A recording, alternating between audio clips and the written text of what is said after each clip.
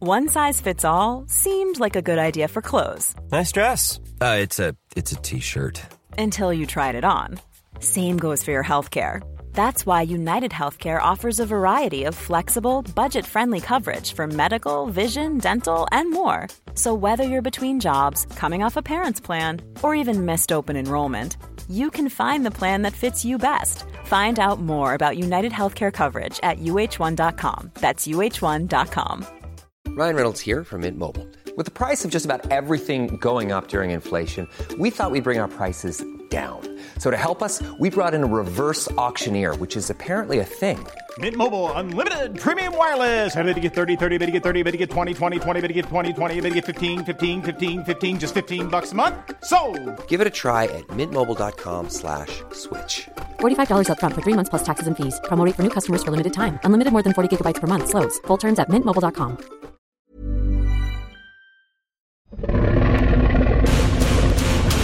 Welcome to Dragoncast, home of House of the Dragon. Gather your small council, send out your ravens and call in your bannermen. I'm Hand of the King Jamie East, here to guide you through the insane world of Westeros and beyond.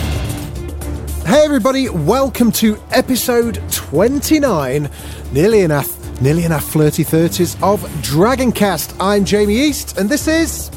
Chris Mandel, the fourth sand snake.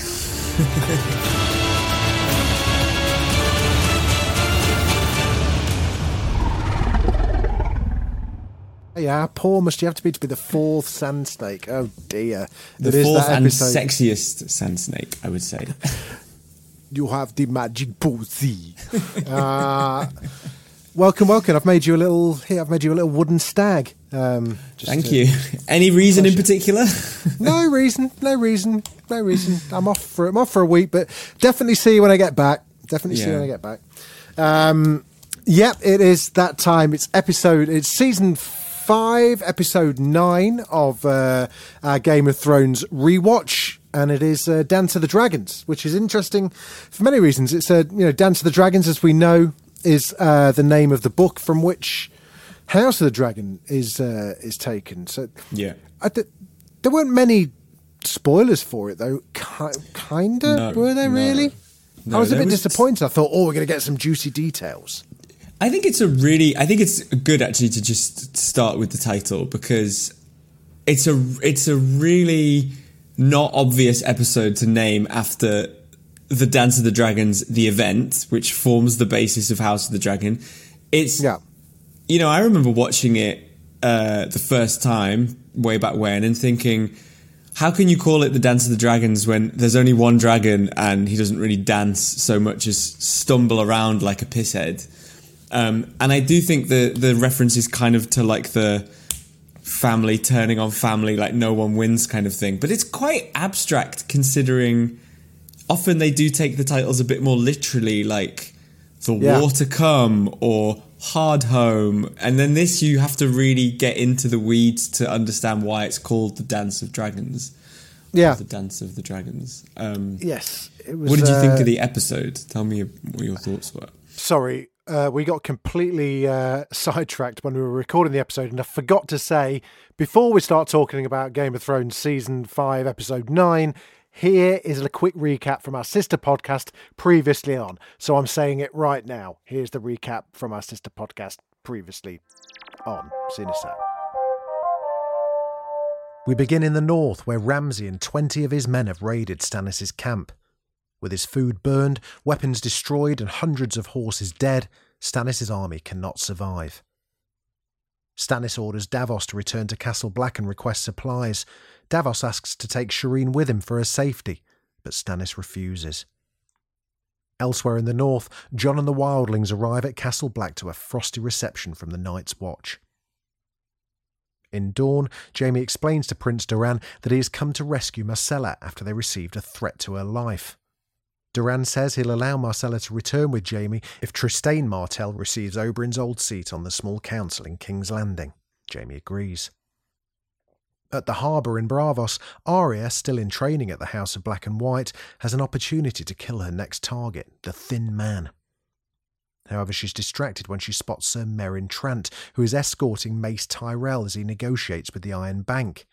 If you remember, Meryn Trant is the man who killed Syrio Forel, Arya's water dancing instructor back in Season 1. And Arya despises him. He's one of the names on Arya's kill list. So instead of killing the Thin Man as ordered, Arya follows Trant to a brothel where it's revealed he's a paedophile. When she returns to the House of Black and White, Arya lies to Jaqen and says the Thin Man didn't approach her that day. Back in Dorne, Doran forces Ilaria to swear her loyalty to him.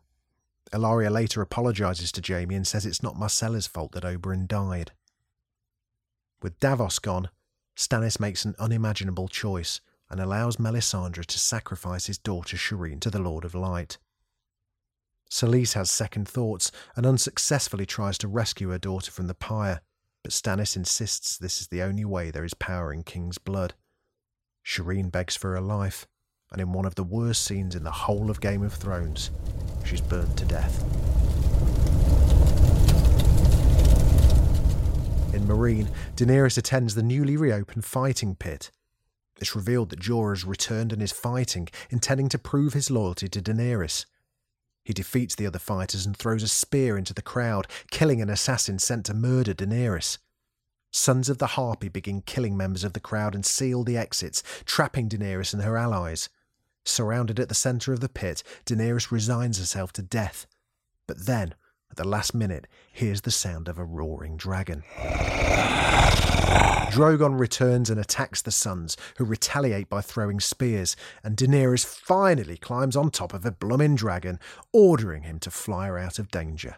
Her allies watch in awe as Daenerys becomes the first dragon rider in a century. Yes, Queen!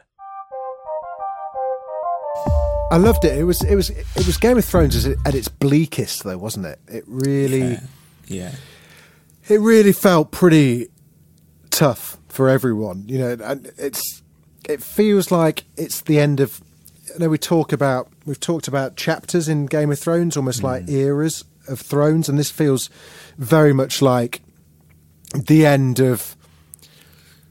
Maybe somebody say it's Halcyon kind of period. It's Imperial phase of Game of Thrones, whereby what I mean is it's just like, you know, Stannis sums it up for me in this episode, because he just looks rough. He just looks fucked. His hair's grown out. His beard's all over the shop. He looks knackered.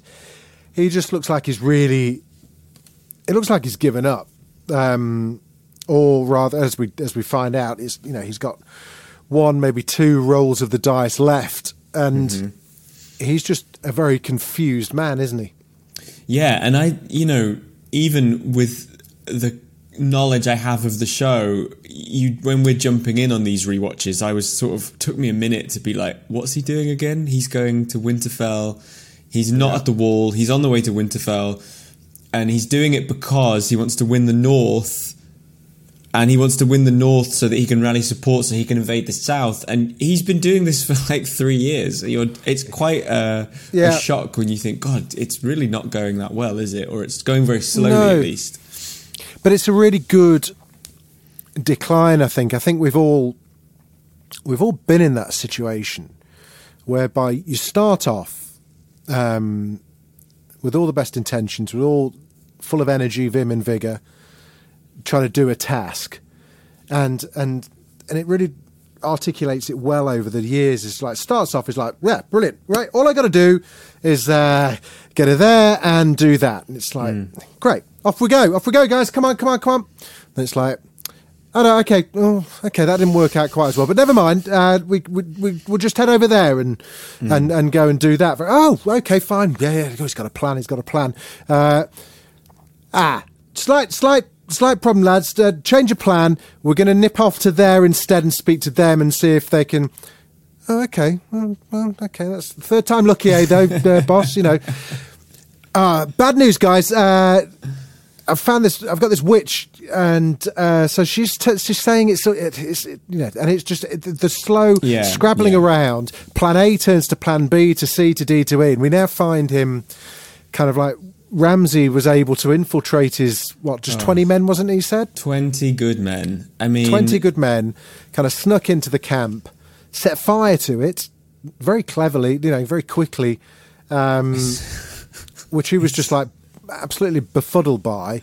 But they were they were literally kicking the camp while it was down because they look like they're full of pox, full of illness and sickness. Everyone just looks tired and hungry and a bit smelly. Everyone looks a bit cold rough, and a bit smelly. It just looks awful. It just looks like a miserable camp. So you can kind of see his logic. If you were, if you're in a place where you believed in magic, and you had a witch who gave birth to a smoke baby, which is the smoke baby at this point his only offer of proof that the magic exists. I think it is, isn't it? He's never really seen the coincidence of the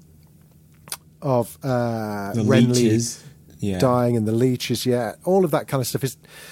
He's seen a bit of a smoke baby. Could have been on mushrooms. He doesn't really know, but he is being told that he's looking around at his camp. They're not going to see a couple of weeks out, it doesn't look like. He's lost a load of men from this fire from Ramsay Bolton. The vultures are circling. What else does he do? He's still kind of belligerently, I'm the one true king. It's a tough one for him, isn't it? Yeah. I'd like to think I would throw myself on my sword rather than my daughter. Just saying. I think it's interesting, though. The smoke baby is a good point of reference because he didn't see that happen either, though. So it's not as if. Oh, did he not? I thought he was there. Who was there? Was it Davos? Wasn't Davos. She goes under the caves, and she's in the cave. They row her in. He just got her pregnant, and then the next day she's like, "Yeah, the baby's gone, and your brother's dead. Better not ask too much about it." But she also said I don't have the energy to keep. I can't keep churning these out for you. That's why they do the leech thing. But it's really interesting because he just is so fixated on his belief that he should be king. Everything around him is an accessory to that goal, and even his daughter. Which the whole point of succeeding, getting on the throne, is having children to pass on the bloodline. It dies with him whether he gets on the throne or not after this. And it's really futile. It is the sort of definition of cutting your nose to spite your face. But I think one of the things that really put my nose out is they are in the middle of the frozen wastelands between Winterfell and the Wall. So Ramsay's team have able to just popped over in the middle of the night. And they've just burnt all of the food and killed some horses or something silently, and then gone all the way back overnight.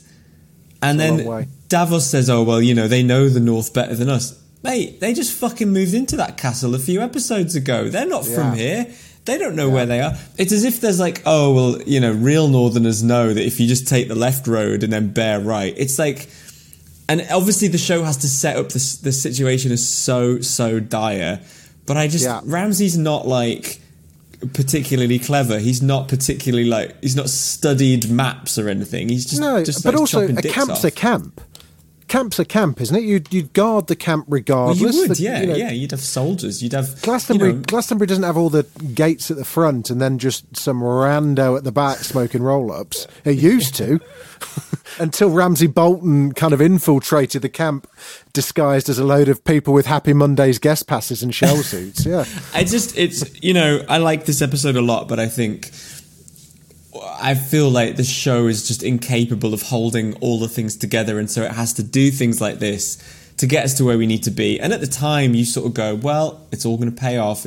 But I did watch some of the things in this episode and think, fucking hell, I could have heard about this secondhand. I don't need to see the horse running along on fire to sort of get it. It's just kind of weird, I think, some of these logical jumps. And I think they're only going to get worse, as it's John's just going to pop down to King's Landing and then pop over to Dragonstone and then pop, they just have to they just are running out of time. And I think there's definitely a feeling of time. Which is weird at season 5.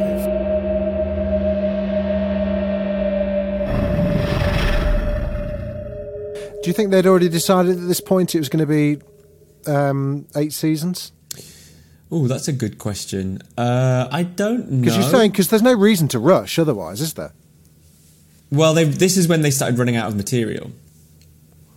Yeah, but even so, but you don't start running towards a finish line unless you've actually set the finish line. That's a good question. You know? How many? I reckon they thought 8. I think they thought 8. What they probably hadn't factored in. I bet they hadn't told HBO though. Well, what I reckon they were hoping was 8 full seasons, and then they now, season 7 was 7, and then season 8 was 6. So I don't think they were probably counting on that. But I think a big reason that they cut the count down was that obviously the cast get paid per episode, and they were getting it was ballooning. They were on a lot by then. Some of them were on. Oh my god, I'm going to get this wrong, but there's 3 tiers. Some of them were on $1 million an episode. Yeah, so there was $1 million, and that was Jon Snow, Cersei, Jaime, Tyrion, Daenerys, Arya, and Sansa were on the top less. 8.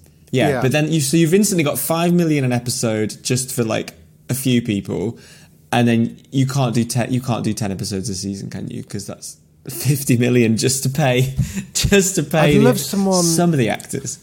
I'd love to know the reality of those, because you hear about that all the time, don't you? You hear cast of Friends getting XYZ for each episode. This that, you and I know it's never going to be. Kit Harington's right, brilliant, just checking my bank balance. Yeah, £1 million. Thanks very much. Cheers. That's for that episode. It's not going to be quite as simple as that. And also, it might be to Kit's. There's agents and all the rest of it that goes with it. I doubt very much he had £1 million, but I'd love to know what that figure was. I mean, it's the question you can't really ask it, can you? Because realistically, if you were Kit Harington or Emilia Clarke or Peter Dinklage, and you thought, right, brilliant, I'm on a million episode now, and I've got a guaranteed 14 episodes left to make, I'd never work again. I would genuinely not work again.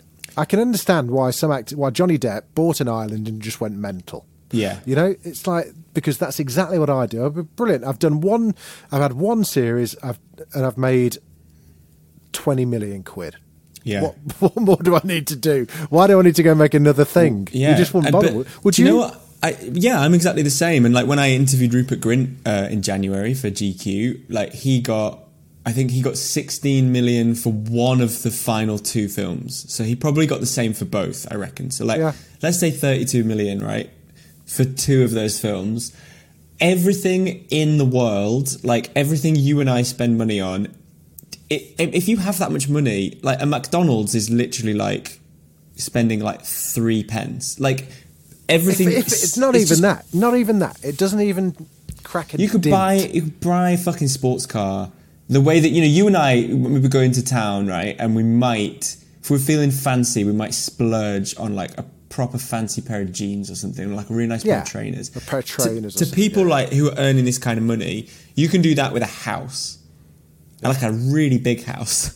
Or I think the scale of it blows my mind, and I think to your point, you wouldn't work again. I mean, some of these guys haven't done a lot of work since Game of Thrones, and I think part of that is the payoff where they're I might not get a well-paying job for 5 years. My career. I'm forever going to be Jon Snow. Yeah, and secondary to which, Kit Harington obviously did Eternals, and he was the 13th down on the cast list, right? I don't know if you've seen that Marvel film, The Eternals. Yeah. He was Angelina in the Jolie, post-credits. Richard Madden, Gemma Chan, Barry Keoghan, Brian Tyree Henry. But he's being set up as a future thing, though, right? Yeah, maybe. Yeah, I mean, there's the same way as Harry Styles did.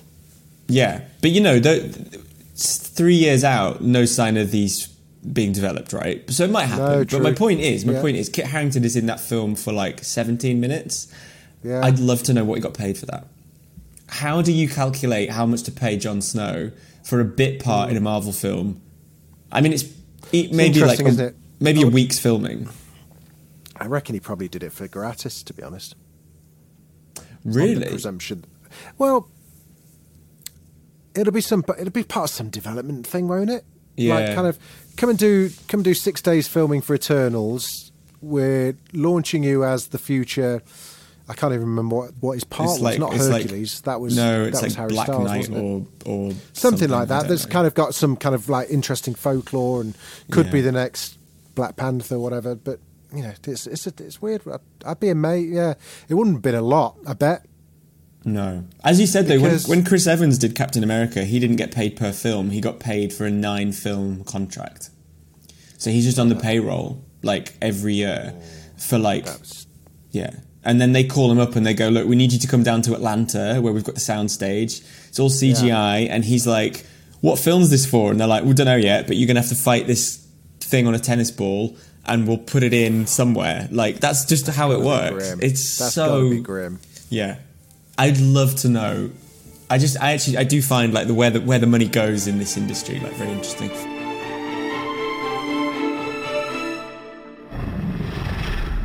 Back to Dance of the Dragons. That's the thing. Yeah. I thought this was a really good episode. I thought it's fascinating to me that, like, haven't seen Sansa, haven't seen Ramsay, haven't seen Cersei, haven't seen Littlefinger. Like, haven't seen Brienne. There's quite a lot we haven't seen because I think at this point the show is really stretched and some people just don't appear.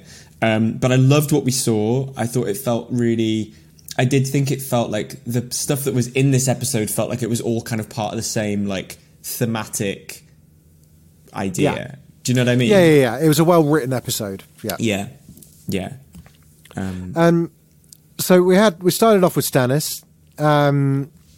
We kept, and it did what it does well, is kind of like starts like hinting that bad things are... I mean, the whole Shireen storyline in this is just kind of like... Oh dear, this is not looking good. I mean, I remember watching the first time, I was like, yeah, she's fucked. I mean, the second anyone starts planning for the future in a show like this, it's immediately kind of like, you're screwed, mate. So the second she started promising to teach Davos to read the Dance of Dragons, oh, don't worry, I'll read it to you next week. It's like, oh, God. But through all of the Shireen thing, you know, Davos, I'd be confused. Was he just being so faithful to Stannis still that he didn't do anything? Because he left knowing full well what was going to happen. Yeah, so he was sent away, right? He was sent away because Stannis knew that Davos would go fucking ballistic. And he kept being he was sent let for me no take other way, Shireen just to get out of the way. Yeah. I think it's also, you know, I think on some level it's like, yeah, he might try and get in the way, but I honestly think on some level it's like the show needs him at the wall when Jon gets stabbed. Like, on some level it's like quite... Right, okay. Do you know, like, they just have to lay the traps a bit, you know? And the Stannis stuff, you know, Stannis does get killed by the end of the season, his wife dies, so Davos can't be around there because he would just not survive. So... that's something I feel a bit more aware of watching this season, is a bit more moving people into place in a way that earlier in the show it just felt quite normal and natural. I think it feels a bit more like you can see the pieces moving more. But maybe that's just because we know where it goes. Like, we know Davos is instrumental to Jon coming back in season 6. True. But I thought, I mean, it was bleak as fuck, but I thought the scene of Shireen on the stake was exquisitely made. It was really wretched to watch again. It didn't feel any easier. It was... Melisandre seemed really creepy. There was that great shot of her kind of just appearing from the you were POVing from Shireen. She was walking towards, saw the stake, and then Melisandre just appears, and it was like, uh-oh, fuck. And that was the moment Shireen knew what was going on. But it was just like... I thought Kerry, the young girl who plays Shireen, did it really well. You know, she had just that nice, innocent, oh, just off on a nice little trot around with me, got my wooden stag in my hand. What's my dad asking to do? I've said I'll do anything for him. It's going to be nice. It's going to be a thought park. The worst part is when she's like, look, I just want to help. Like, what do you need me to do? Like, if it makes you happier, I'll do it. And it's like, mate, you're literally convincing him to burn you alive. You don't realise. I know. Stephen Delane plays an absolute blinder, though. I mean,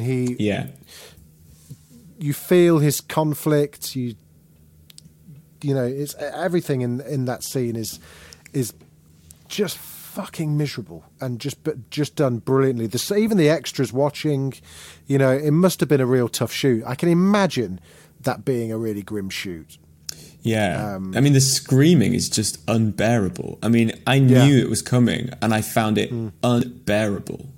It's just where you can hear the change in the screams when the flames meet her. Oh my God, that's so true. What you can, because obviously it cuts away, we don't see it, but as you said, from the intonation, you can go, oh, she's on fire now. Yeah, the moment when it's not just fire around her, and that is so grim. But I think what was really exciting when I first watched this was, again, this is something that's not in the books yet, and to see the show doing big swings. And doing these big, it was really shocking because I kept thinking, he's going to break, he's going to save his daughter. That's what this is leading to. But no, like he had more, his wife even sort of, it's Celise, isn't it? His wife. Even she sort of goes, oh, I'm having second thoughts and collapses. And she's the one that's the fanatic Lord of Light follower. Yeah, he's kind of like overtaken her on the loony side. Yeah. Stannis, it's too important. She dies in the next episode, right? She kills herself, doesn't she? She kills herself off screen. That's yes, yeah, that's right. Which I think is so interesting. Again, in a kind of like we don't know what to do with her, or like just have her die off screen. I mean, it's fine. It seems to make sense, but also think Well, I think it completely just ends the whole Baratheon bloodline, doesn't it? With her gone. And then she kills herself, and then Stannis goes. It's like a neat little ties it in a bow. It does, yeah. Forget about it. There's no one lingering around who actually may have a claim. This is like a bit presumptuous of me to be like, here's what they should have done. But I do feel like I really think Stannis was such a good character. I really wish he had taken on Ramsay this season, won. And then next season is like, shit, Stannis is like kind of taken over the castle. He wants to go south. Jon and Sansa having to deal with him. I thought that would be really interesting. I think Ramsay continuing to be like the villain just doesn't interest me that much. Well, given the choice between Stannis being and seeing Stephen Delane for another 10 episodes would have been great. Yeah, would have been kind good. Of descending into his absolute madness. At what cost is that's his whole thing, isn't it? Very Shakespearean, isn't it? Oh yeah, and so oh man, Stephen Delane, what a guy! We should also talk about the. Terrifying.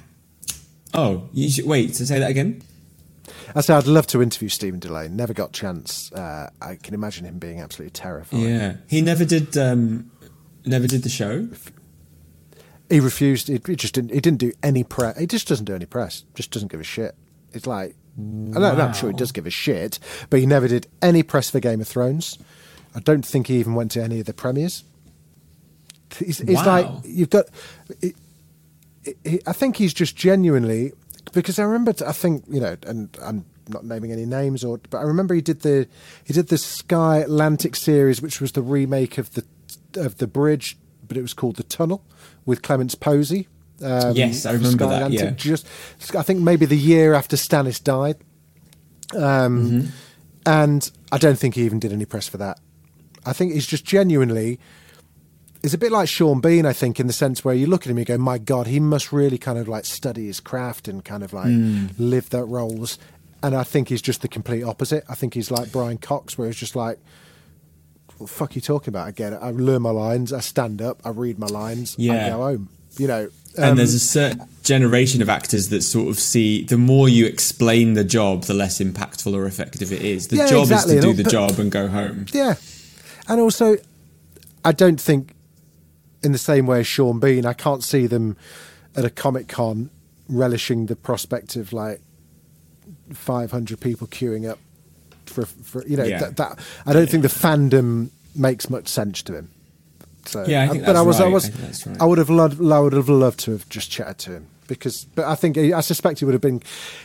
We had, you're right, it's a generational thing. We had Mark Addy came on for the final ever episode of Thronecast. Lovely fella, fucking loved being King Robert. Absolutely loved it. Loved the whole thing. But he was still very kind of perplexed by the whole thing as well. He was kind of like. He was like, I've watched a few. I'll watch it. I had fun. I can remember having a laugh with Lena. It was a fucking good crack. And But to tell you the truth, Jamie, I've not paid much attention to it the past 10 years. It's gone well, hasn't it? You know, it's a bit like that. It's like, yeah, it's done all right. It doesn't. Yeah. I mean, he must have only been in 6 episodes, something, right? Yeah, exactly. But it was kind of like, I can barely, you know, it's like, oh, what were you thinking about Robert? It was like, what was his surname again? And it's like, Baratheon. Baratheon, that were it. Baratheon. That's so funny. Couldn't remember. You know, great, but, you know, played it really well. And it's the same thing. It's a generational thing. It's like, I think so. To just rock up and have a crack. It's a bit like Samuel L. Jackson. I imagine Samuel L. Jackson is a bit like that around Star Wars, around Marvel, around Pulp Fiction, around all these kind of like iconic parts he's played. It's like, yeah, Asa Kyle, sure. What was it, 2570? Yeah, vaguely remember. Yeah. It's that kind of thing. Anyway, we digress. Should we just take a quick break and then we'll carry on, because we'll move on to talk about Arya and Daenerys and all of that lot. But we're just going to take a very quick break. Don't go anywhere. It's important. This is how we get paid about 3p.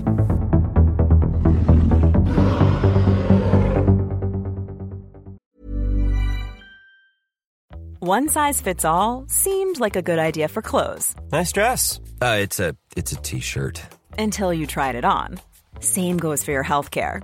That's why United Healthcare offers a variety of flexible, budget-friendly coverage for medical, vision, dental, and more. So whether you're between jobs, coming off a parent's plan, or even missed open enrollment, you can find the plan that fits you best. Find out more about United Healthcare coverage at uh1.com. That's uh1.com. There's never been a faster or easier way to start your weight loss journey than with PlushCare. PlushCare accepts most insurance plans and gives you online access to board-certified physicians who can prescribe FDA-approved weight loss medications like Wegovy and Zepbound for those who qualify. Take charge of your health and speak with a board-certified physician about a weight loss plan that's right for you. Get started today at plushcare.com/weight loss. That's plushcare.com/weight loss. plushcare.com/weight loss. When you make decisions for your company, you look for the no-brainers. If you have a lot of mailing to do, Stamps.com is the ultimate no-brainer. Use the Stamps.com mobile app to mail everything you need to keep your business running with up to 89% off USPS and UPS. Make the same no-brainer decision as over 1 million other businesses with Stamps.com. Use code PROGRAM for a special offer. That's Stamps.com, code PROGRAM.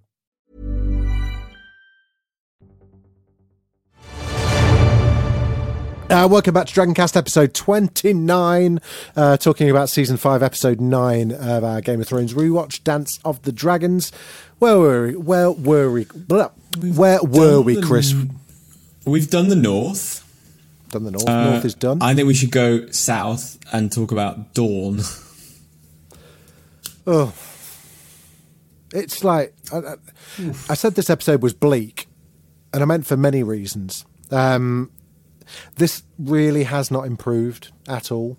This whole thing. Yeah. What was I've written here, ask Chris why on earth this is even here. What is the purpose of this storyline other than to maybe Marcella death, perhaps? Well, kind of it. Yeah, okay, so we do have to talk about the books a little bit to answer. And basically, they had to adapt this storyline for the show. And in doing so, they got rid of the 2 characters in the Dornish storyline that are actually interesting. And in the books, it's all about... in both the book and the show, it's like, okay, what is Oberyn Martell's family? How do they react to him dying, like in season 4? And I think the show, they've tried to sort of smooth it down to be like a very basic revenge story. They want revenge, but they shouldn't, because they should play politics. And that's kind of what we watch happen. Ilaria wants revenge. She, in this episode, relents and says no. Yeah. Next episode, I think they poison Marcella as retribution. She does it brilliantly. She has the poison on her lips, doesn't she? Yeah, sort of with some sort of lipstick, or I don't know, which comes back. That's how Cersei ends up killing her daughter in the final. season or in season 7. So that's going to show that it's just really basic. They want revenge, they don't get it. And I think in the book, it's far more about, like, first of all, like, there's just more characters and they're just better written. But in the books, it is, to be fair, like, if you've spent 3 books reading about Arya and Brienne and Sansa and Cersei, you do spend, like, a lot of the book reading about all these new people, and it had a similar response sometimes. People kind of felt like, oh, who are all these people and what's going on? The key difference, though, is that in the books, they're secretly planning to marry into the Targaryens and help the Targaryens come back to Westeros and take over.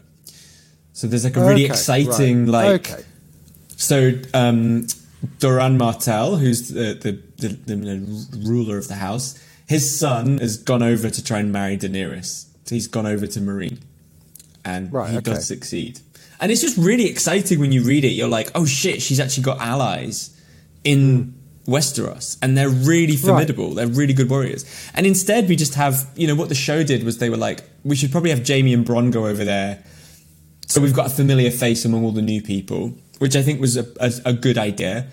But I mean, nothing's happening. I watched it and thought, it just seems like too many characters. None of them are really the focus. The Sand Snakes are none of them dreadful. particularly interesting. No, I don't think so. It's so flattened. It's so flattened.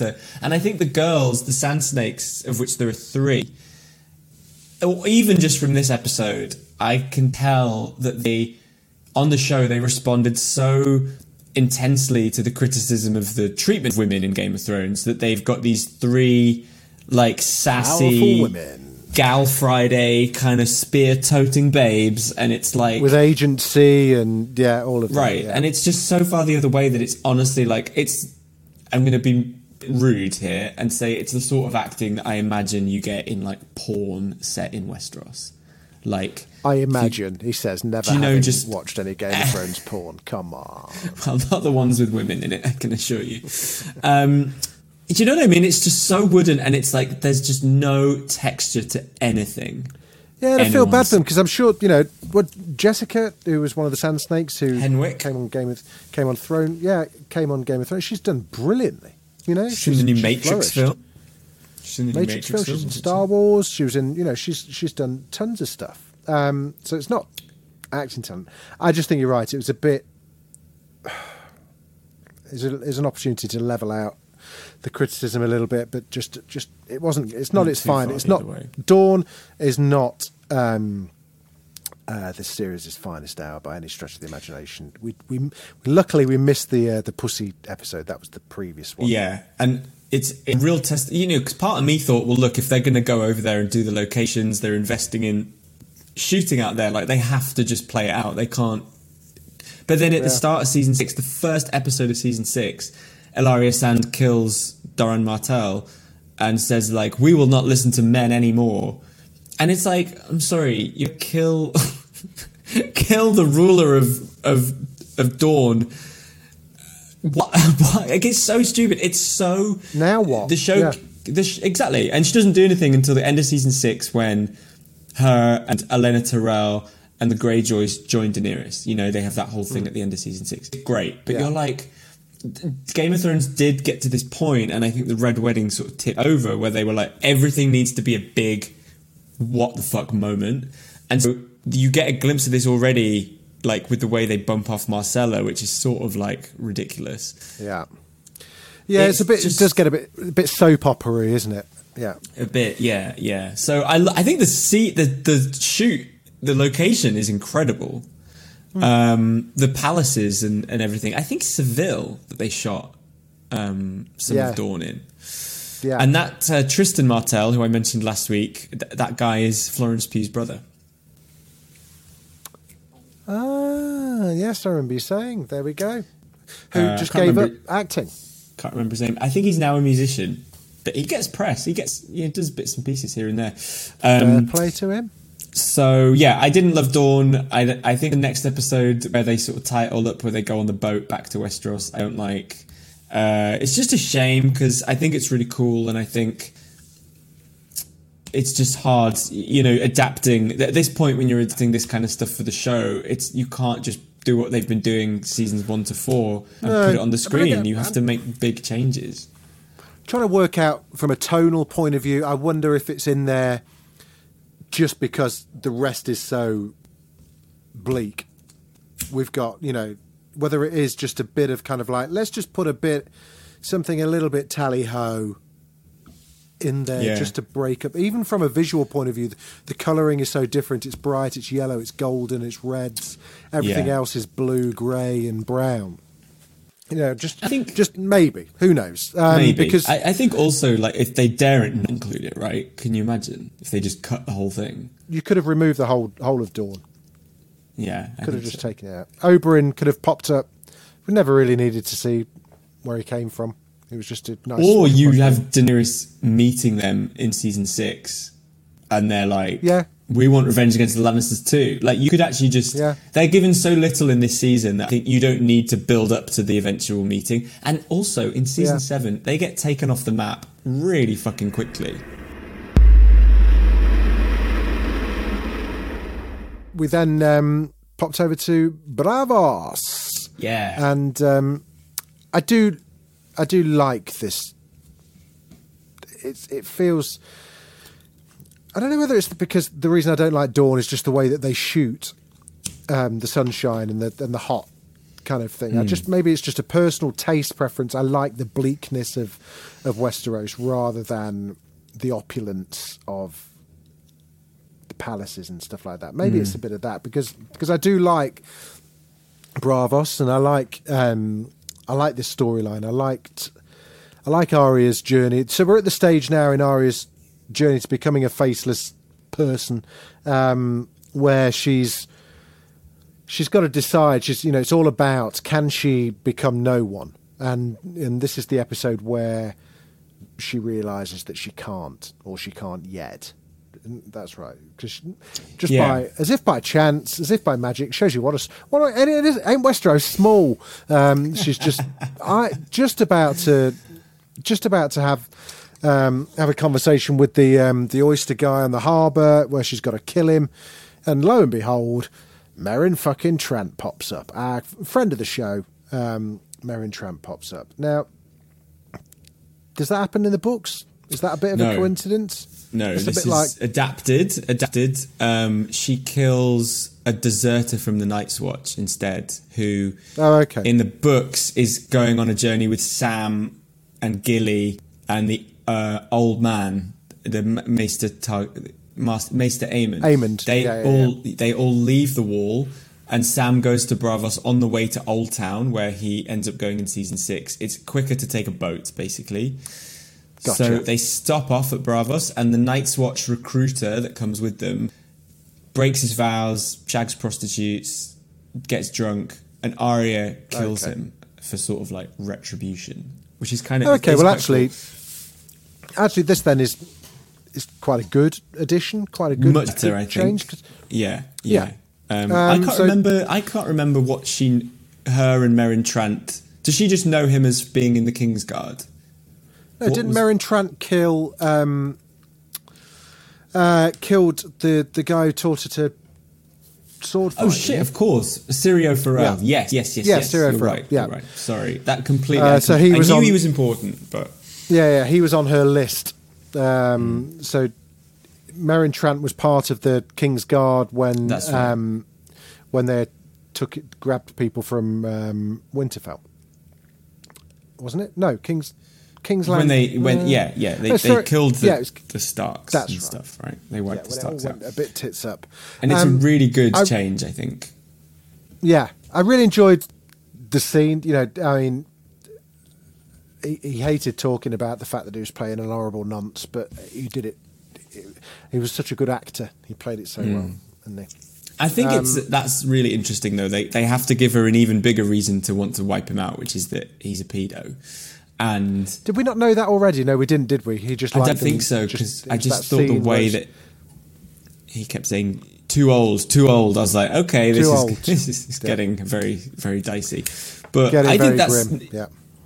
Up the ante, and they make it out as it's actually a moral duty to kill him because he's a monster. But I kind of would love the stakes to have almost been a bit lower, and for him to have. He doesn't have to be molesting children for her to want to kill him. But I suppose it does drive... I mean, people are in danger as long as he's alive, so she's obviously driven to do that. And yeah, I love that. So him and Mace Tyrell are over to get a loan, or to get more money from the bank.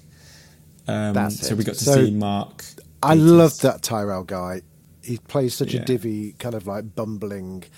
it's a really good character, actually. He's been in loads... if any of people that aren't in the UK, the actor that plays him has been in like tons of like British rom-coms and sitcoms, and he's like one of a kind of our classic character actors that just pops up playing similar kind of roles. I'm sure he was probably in 4 Weddings and a Funeral somewhere. He often does stuff like Julia Davis stuff. In 99, wasn't he? And I think he was one of her other shows.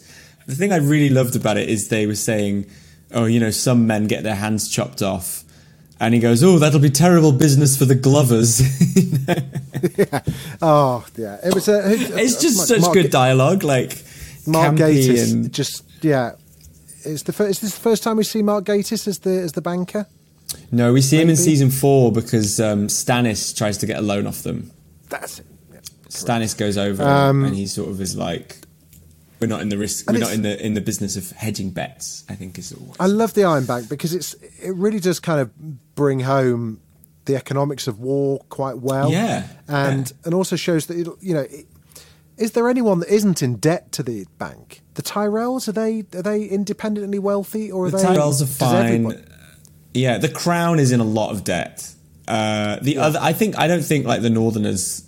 I think most places are quite self-sufficient, but the Crown is in debt to them. Stannis is in debt to them, and so they're sort of. This is why they're trying to negotiate better. Maybe we can sell you some more of our wine from the Reach, and but it's funny, isn't it? Even in this sort of period, capitalism. It's like the people with the money are the ones that will fuck you over because they'll. Yeah. I think the sort of So the Tyrell fella isn't there on behalf of the Tyrells. Then he's on behalf of the Crown. He's on behalf of the Crown. He's Master of Coin. Yeah, that's right. Sorry, my mistake. Yeah. But, Mace Tyrell, like, he's barely in it. We don't really spend any time with him as a character. He's literally...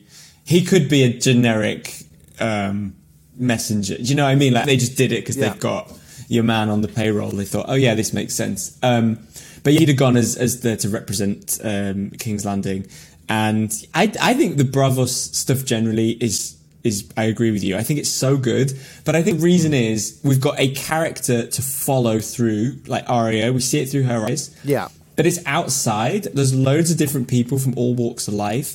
And I just feel like we've already got such a rich sense of this culture from 2 episodes because we're out on the streets, we're seeing the architecture. Whereas with Dawn, it's just a load of people in a palace. And I don't really know, and I find all this stuff interesting. I'm like, what do the cities look like? What is going on? Yeah. That's why I always liked it. That's why I liked it in House of the Dragon. House of the Dragon, we saw a lot of flea bottom and the kind of the perimeters of King's Landing. That was great. Yeah. I really enjoyed that. Yeah. So I think Bravos has been really good. I don't like where it does go where the other assassin comes in who's got the severe haircut. Your Terminator I don't like any assassin. of that. Yeah, the Terminator one. But we have an inherent problem in drama, like whether it's on cinema or on television, is that we just cannot get past, and no one's really come up with a better solution than the final boss level scene. It happens in every single superhero. It's always an angry single person who wants to destroy everything, or it's someone... It's a vengeful character. It's your nemesis. It's the nemesis thing, and this is the nemesis. With Daenerys, it ends up being the Thanos. I just want to destroy everything. Yeah. And with this one, it's the nemesis thing. No one's really come up with a better enemy than that. And the problem with having that nemesis is that it's the same with the Mountain and the Hound. It's the same. Is that all you start leaning towards is a final showdown. And which is just boring because I'm not really that interested in watching fights. It doesn't really interest me as a visual spectacle. It's kind of like, okay, I reckon Arya's going to win because I know that she's going to be around. You know, they're not going to kill Arya. I do think I didn't like it at the time, but the season 6 that final chase through Bravos, I like because Arya kind of kills her in the dark, doesn't she? Do you remember? She sort of cut. Oh yeah, it's actually done. It's done quite. I think at the time I was like, what a cop out. And I think when we go to rewatch it, I think we'll both be like, oh, this is actually quite weird. And the way she smears blood on the walls to lead her in, I think it's actually quite good. But yeah, there's the bit that it has that I hate is oh my God, I've just fallen onto a crate of oranges and oranges are falling down the stairs. It's just like, why? It's like the Fast and the Furious films. They always drive through a fucking van full of oranges. It's just like something out of Mr. Bean or something. I agree. I still do love Jack and Nick. He knows at this point that when she bullshits him about, the guy wasn't there today, tomorrow. He's a bit like, okay, whatever you say, I'll humour you. And it's kind of almost a test. I like the fact that it's like, okay, you are supposed to kill one person and this temptation has come your way and this is a real test of whether you stick to the job. It feels, I didn't think I liked this storyline as much previously, but I like it. I think it works.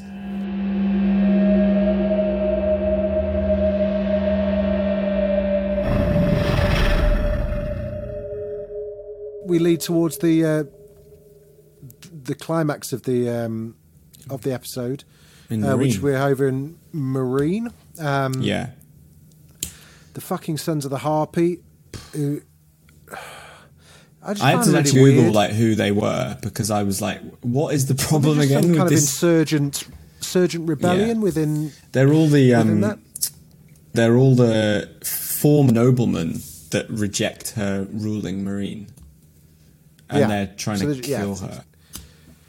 Yeah, this actually speaks to what you just said about like superhero films and all the big IP always has to end with a big fight. And I thought the stuff in Colosseum, and before Drogon got there, I was like, oh, this is so boring. But also, they're all just faceless threats. There's no character there that's really compelling. And the problem with enemies that wear masks like that, where they're not expressive masks, is that the only way of conveying any type of thing is by massively overacting. So you've got all these people wearing these like solid gold masks. And they're just behaving like they're not moving like normal humans move. Everything's kind of like, oh, that's so true. Yeah, and it's like no one moves. You're in a fucking battle with spears. You don't kind of go. Start. It's so Amram, isn't it? It's like, oh my God, that your physical. But that's I can see what they have to do is because they're wearing fucking stupid masks. I tell you what I don't get though. No, I tell you what I don't get is when they all start hissing when they come out of the crowd. Did you? Was that the soundtrack, or did they all start making some? They all started hissing. I think it was like see that. Very weird. What are the themes of this episode? Like you said, the title's Dance of Dragons doesn't really relate to the theme of the episode. But what is it? Is it betrayal? Is it treachery? Is it trust no one? I think it's sacrifice. Seems like a big. Sacrifice like a big thing to me. Like, what are you willing to give up in pursuit of power, of peace? Like, Stannis has literally burnt his daughter alive because he thinks that's the only way. Daenerys, is Arya willing to sacrifice her list? Yeah, exactly. Is she willing to let go of the anger that has sort of been the only constant in her life in order to become nothing? And actually, is becoming nothing. It's the classic thing of like, you can get blackout drunk or you can deal with your feelings, but covering them up doesn't make them go away. It just covers them up. And that's kind of what I think she's going through. And I think the other thing is, we haven't spent any time with Daenerys, but she's married that guy that she was sat next to. She married a nobleman. Oh, shit. The guy from Horrible Histories. Yeah. Joel's someone, isn't he? Yeah. So she's married into... He's a nobleman. He's from a rich family. She's married into him because the Sons of the Harpy said that would stop the violence. And she doesn't want to. She's in love with Daario Naharis, and she also knows that she can't go to Westeros as a foreigner, in air quotes, and be married to someone from Essos and then conquer. She needs to be single to marry into a rich family murderer. So she's had to sacrifice a lot to get peace. Are they and then Essos? Also, or have I got my places confused? Is that Essos? Yeah. Marine. Oh is shit! Essos. Sorry, not Marine. Sorry, my mistake. Don't write. Well, no. Essos is the continent. Oh, Marine's so within Essos. Yeah. So you have Westeros, and then Essos is east, and that's where Pentos, Marine, all of those places are. Everywhere. I never was any good at geography. Yeah. Don't worry, that's the only two major continents in this in the story. But yeah, I think sacrifice is a big one, and I think what are people willing to do to get what they want? Even when she leaves on the Drogon, it's kind of like it feels like she's embraced the dragon at the expense of her political career, because she's left that place in an even worse situation because she's fucked off. Yeah, and she did a runner with left them all in the. There's that great line from Smash. You've left me in the fucking shit. It's like she just sods off and does a runner. It's a bit of a, and I think because she's so focused, her dragon got a few arrows to the neck, and she's sort of like, shit, I need to look after him. And I thought, like, seeing her like enjoying him torching the Sons of the Harpy, I saw a lot of like where she ends up in the show, which is, I've tried to be nice, I've tried to be good, and people don't love me. Like, I'm going to have to just burn them all. Fucking, yeah. The Jorah, again, the Jorah thing was pretty good. It's just him worming his way back in. Is that him in for good now? Is he now a good guy? They held hands. I can't remember if he gets exiled again. She sends him away again to go and get his grayscale healed. Oh, that was right. But yeah, you can understand that. He's come back. She's let her ex-boyfriend back, but he's got the clap. So she's gone, you can go and get some cream for that, mate. Yeah. Then I'll take you back. But, for us, because we're watching a few episodes, like, we've only just seen him get binned off 2 weeks ago. So a lot of that is, like, it's like, oh, God. Like, yeah, we've not felt his pain, have we? No. And Grey Worm was still injured from the death of Sir Barristan Stelmy. So that was episode 4. Wasn't around. So this is now 5 episodes later. Now, did Jacob have another job booked, do we think? Is that why he's not around? Did he do... Was this not when he recorded... This may have been when he did Bloodsport. Oh, maybe. Maybe it was around that time he had his big hit. Yeah. I can't imagine... or maybe it was just written like that. I don't know. I can't imagine Jacob have gone, look, guys, I'm sorry.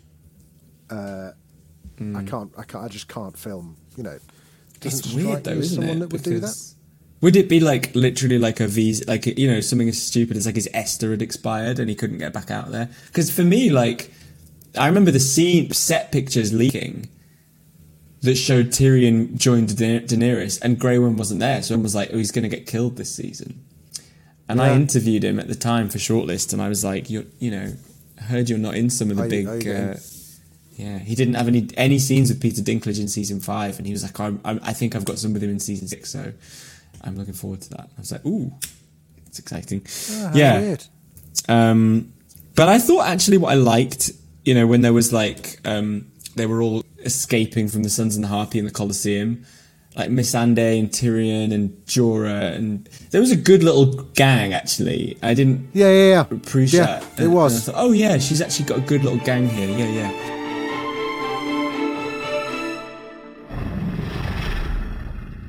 Bit of a precursor to House of the Dragon here. We saw Drogon arrives, who looks so small. So small, doesn't it? Oh, look at little baby Drogon. Dreadful CGI in one shot where he first appears, like really, really bad. It was so bad. Yeah, it got better in later on. But was this the first example that we'd seen as fans of Game of Thrones of the rider creating that link between rider and dragon? We saw Aegon doing it with Vhagar in House of the Dragon. Yeah, I think it's probably the first time. Yeah, this was that moment, wasn't it? Because Drogon was quite cross with her at first, but she held her ground, and it was that similar kind of like we've got a pair Bluetooth here, Yeah, you're right. We've not seen her you know, in House of the Dragon, they have a much better understanding of like claiming like bonding with the dragon, as you said. How to do it, yeah. And with Daenerys, you know, she ostensibly like gave birth to them, like she hatched the eggs with that fire, but she never actually earned them in a sense. And that's, you know, they've all been a bit rabid, haven't they? 2 of them are still locked in the pyramid, I think. And Drogon all this season has been sort of flying away from her or not. So she's never really taken control of them. She's fed them. Yeah, I never thought of that. That's a really good point. We've never seen her actually. But this is the thing: is she's so out of the loop on her customs of her family. Or like, what it doesn't exist, does it? You know, it's just maybe that's. But ties into it was a big Shireen reading about it. That actually a big Shireen's moment. got all of the knowledge. Yeah, I know. And now, you know, I don't know what they're going to do with those books. Now she's on chuck fire. them out. But there's 2, we haven't really gone into more detail about that House of the Dragon references. There was 2, wasn't there? One that she said was that someone polished his shield so much that it looked like a mirror. Sir Byron Swan? Yeah, who I don't know who that is. And used it to kind of blind the dragon or like... Or make the dragon think it was looking at it. Yeah. Yeah, which sounds like something out of like King Arthur, doesn't it? Like... it sounds not true. I think, yeah. And then we've just got Rhaenyra and her half-brother Aegon. Yeah. Brother turned on brother, sister turned on sister, and it brought the family down, which we could have told you, we could have said that was going to happen. We knew that was going to happen. But she sort of says that, like, I think Stannis says that, like, who would you have backed, like Rhaenyra or Aegon? And she said neither, because... the whole problem is choosing one over the other. Like, no one wins. They should have reconciled. And I thought, that is really interesting, because that's what we're going to see as the Dragon. That this is not about supporting one team over the other. It's that they're never going to, I presume, never going to come together and unite, and it's going to tear the whole thing apart. True. It's really interesting. And then, interesting that they just mentioned that, you know. Yeah, no, it is. But not quite the same spoilery ones that we saw Joffrey. We heard from Joffrey earlier on. Yeah, so and that's the same thing, right? Joffrey said that Aegon fed Rhaenyra to his dragon in that episode. Yeah, that was right. Yeah. This was just a bit more.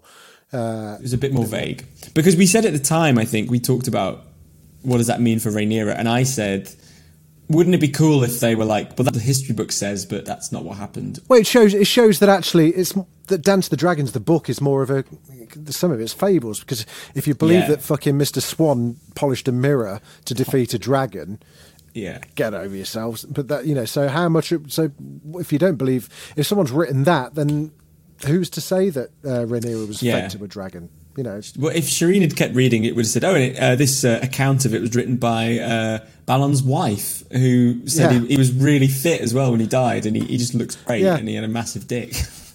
Yeah, exactly. He sounds a great guy.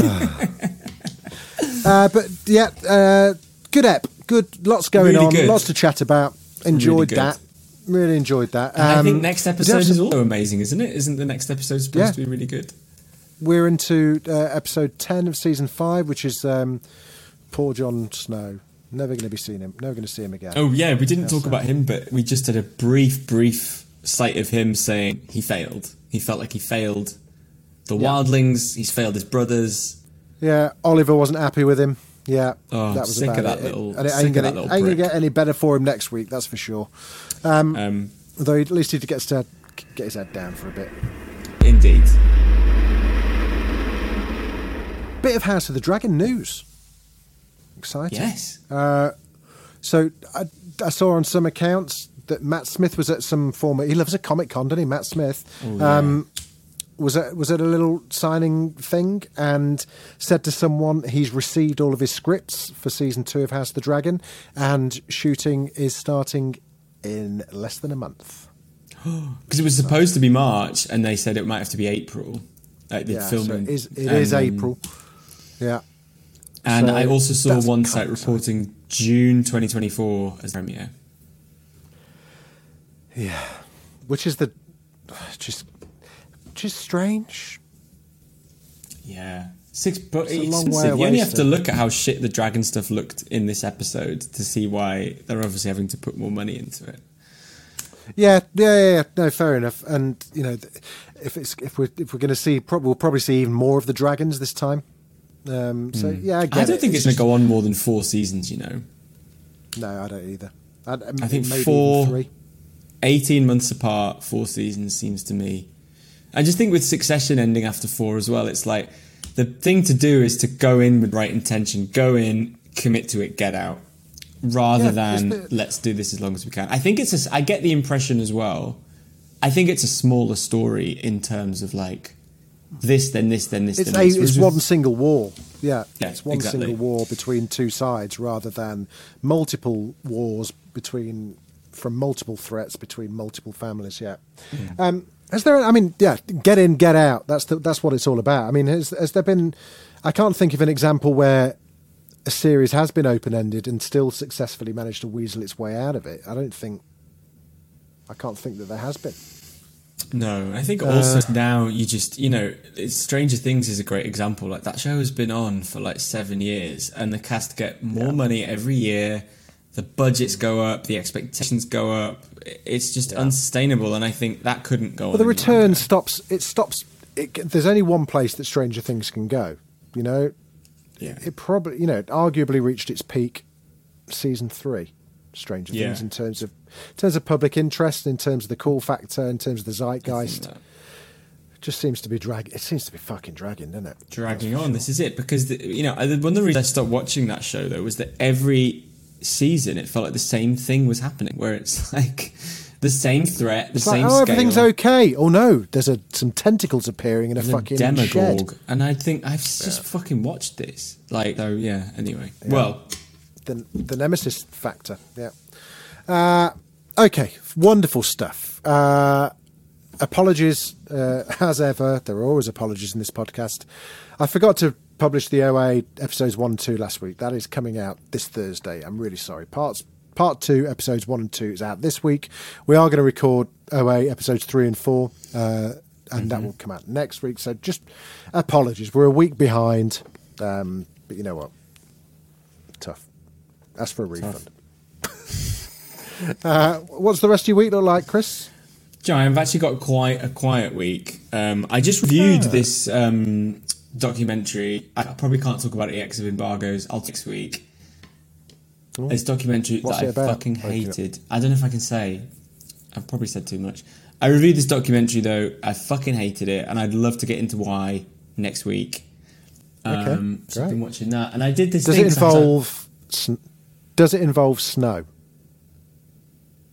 No. Oh, good. It's not that one. Phew. Good, because I share an agent with that one. It could have been awkward. It is one of those things where I actually watched it twice to make sure I wasn't just in a bad mood when I watched it, and I wasn't. It's not done. Oh, I love that. Right. Isn't it a gift when you watch something that you absolutely really hate that you've got to review? It's just a gift. I think so. But also it's like, I see what they're doing and I don't think it works. I'm going to just walk people through. I think sometimes people think that all you do for a living is like shit on things. And it's not true. It's like if you are going to do a documentary about this subject in this year, you don't do it like this. That's all I'll say. Yeah, well, that's fair. The other thing I would say, not in terms of what I'm up to this week, but I saw the new Creed film, Creed 3. Good. Did you enjoy it? Loved it. I actually watched it a few weeks ago because I was supposed to interview Michael B. Jordan and it fell through. That sometimes happens. So I had to go and see it of an afternoon in central London, and it's really good. I thought the second one was a bit of a mess. I do love a good boxing film. Yeah, I thought the second Creed was a bit of a mess.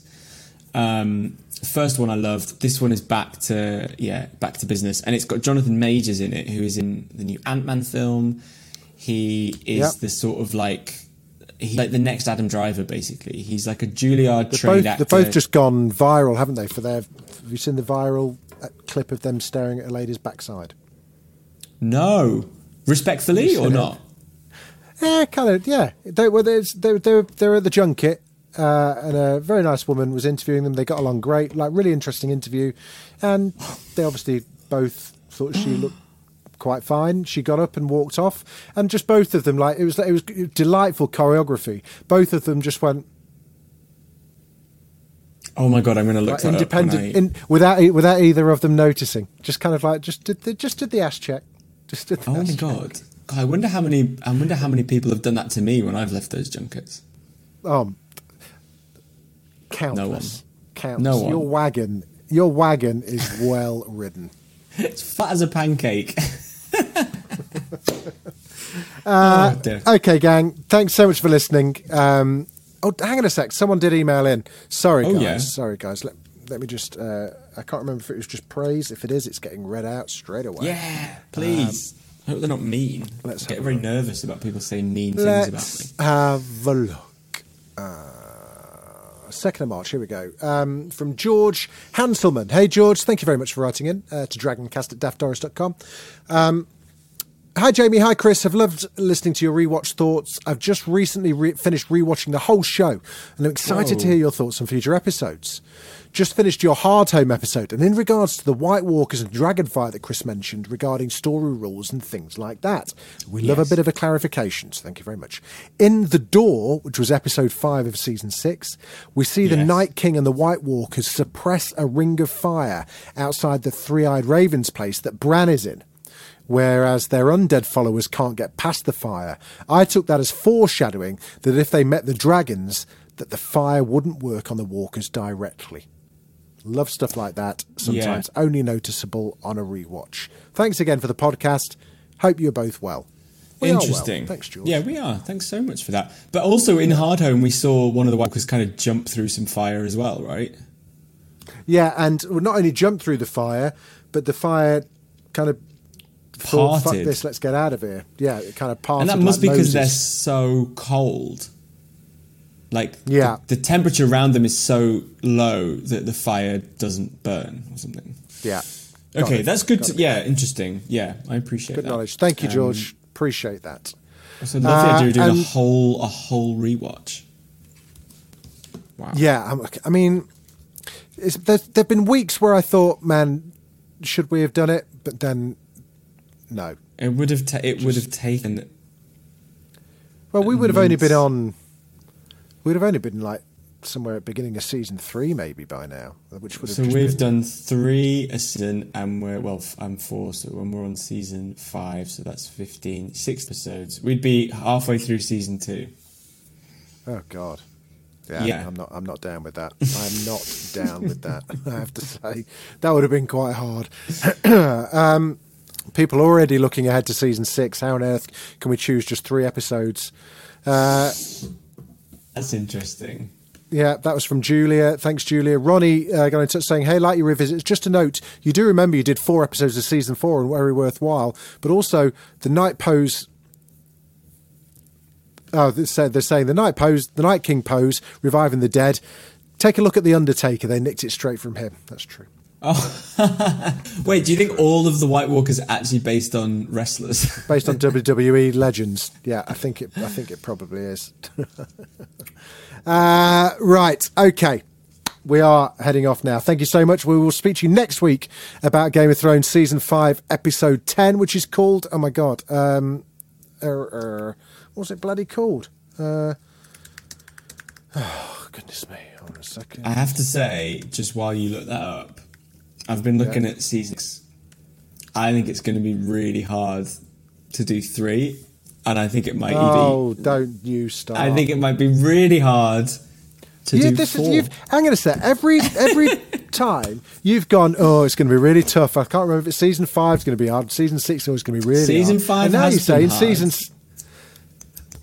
Yeah, but we've picked 3 great episodes. Or the listeners did. So, we have. So Mother's Mercy is the one next week. Yes. Which is the name of the... I think that's the poison that the Faceless Men give people, I think. Yeah, exactly. Oh, it is. Yes, that's right. Or is it... Yeah, you're right.